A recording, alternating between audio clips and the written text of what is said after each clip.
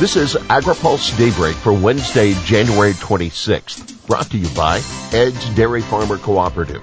Good morning, I'm Jeff Nally. Here's today's headlines. New blueprint for subsidy reform. Oversight, Dems, press, Packers. Ag groups welcome California decision. World Bank, repurpose farm subsidies to address climate. The World Bank is releasing a report today that calls for repurposing global farm subsidies to promote agricultural innovations that can slash greenhouse gas emissions while also increasing food production. The report, which was done in conjunction with the International Food Policy Research Institute, warns that simply using subsidies to increase the use of environmentally friendly practices could actually reduce food production. The key, according to the World Bank and IFPRI economists, is to target subsidies toward innovations that can both increase production and reduce emissions. Repurposing some government farm spending to, quote, develop and disseminate more emission-efficient technologies could raise productivity by 30% while reducing overall ag emissions by more than 40%. The report says. Such an increase in productivity would also mean 2% less land is needed for agriculture globally, the report says. Now take note. The economists concede that reforming national farm programs is tricky politically, and that means any changes must work for farmers. For reforms to foster sustainable global development, effective policy coordination, and technological innovations that are attractive to both individual producers and governments are needed, the report says. Keep in mind, the report comes as the Biden administration is pushing Congress to pass $80 billion in climate-related ag and forestry provisions. The IFPRI is the D.C.-based economics arm of CGIAR, a global research network funded in part by the U.S. and other governments. Now, for a look at the prospects for the climate funding, read our weekly AgriPulse newsletter. We also have reports on an increase in foreign farmland ownership and a look at the landowner concerns that have greeted a series of Midwest carbon capture projects. House Democrats demand information from meat processors. A House Oversight Committee is demanding information from 4 major meat and poultry processors on the reasons for recent price increases. Letters sent to Tyson Foods, JBS Foods, National Beef, and Seaboard by Illinois Democrat Representative Raja Krishnamurthy, who chairs the House Oversight and Government Reform Subcommittee, accused the companies of using their market power to pad their profits during the pandemic. Among other things, the letters demand that companies turn over all documents, including research and internal commissions that are related to pricing decisions. The letters also seek information about any ongoing state and federal investigations.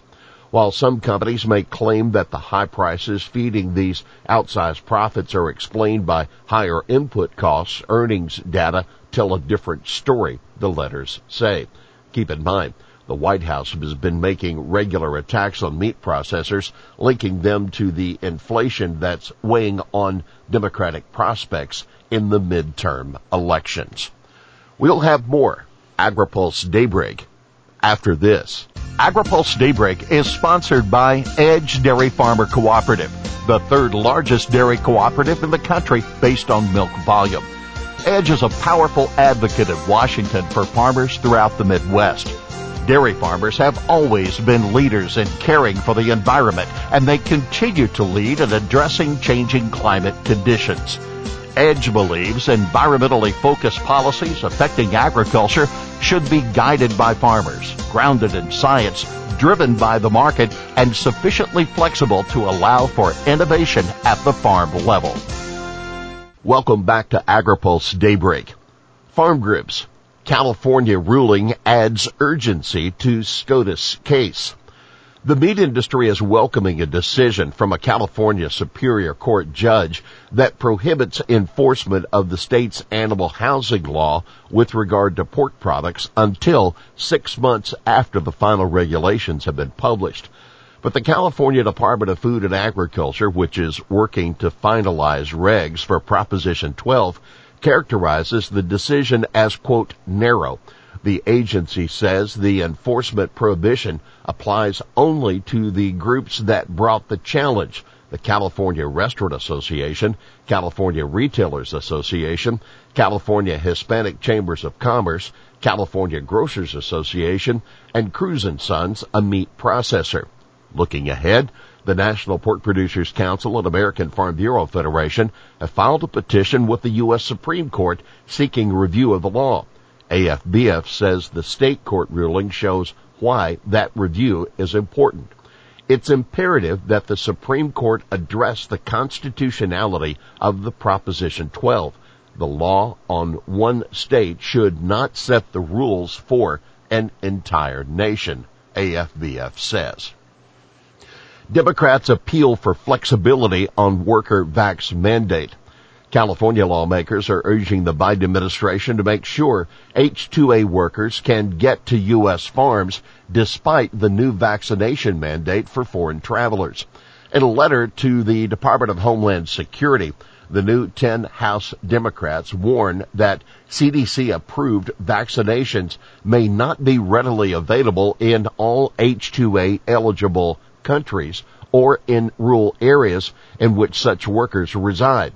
Without additional flexibilities, this policy has the potential to further damage the agriculture sector by prohibiting H-2A workers from entering the United States to begin work as required by the agricultural cycle. Now, take note, the letter is led by Representative Zoe Lofgren, who chairs the Immigration Subcommittee of the House Judiciary Committee.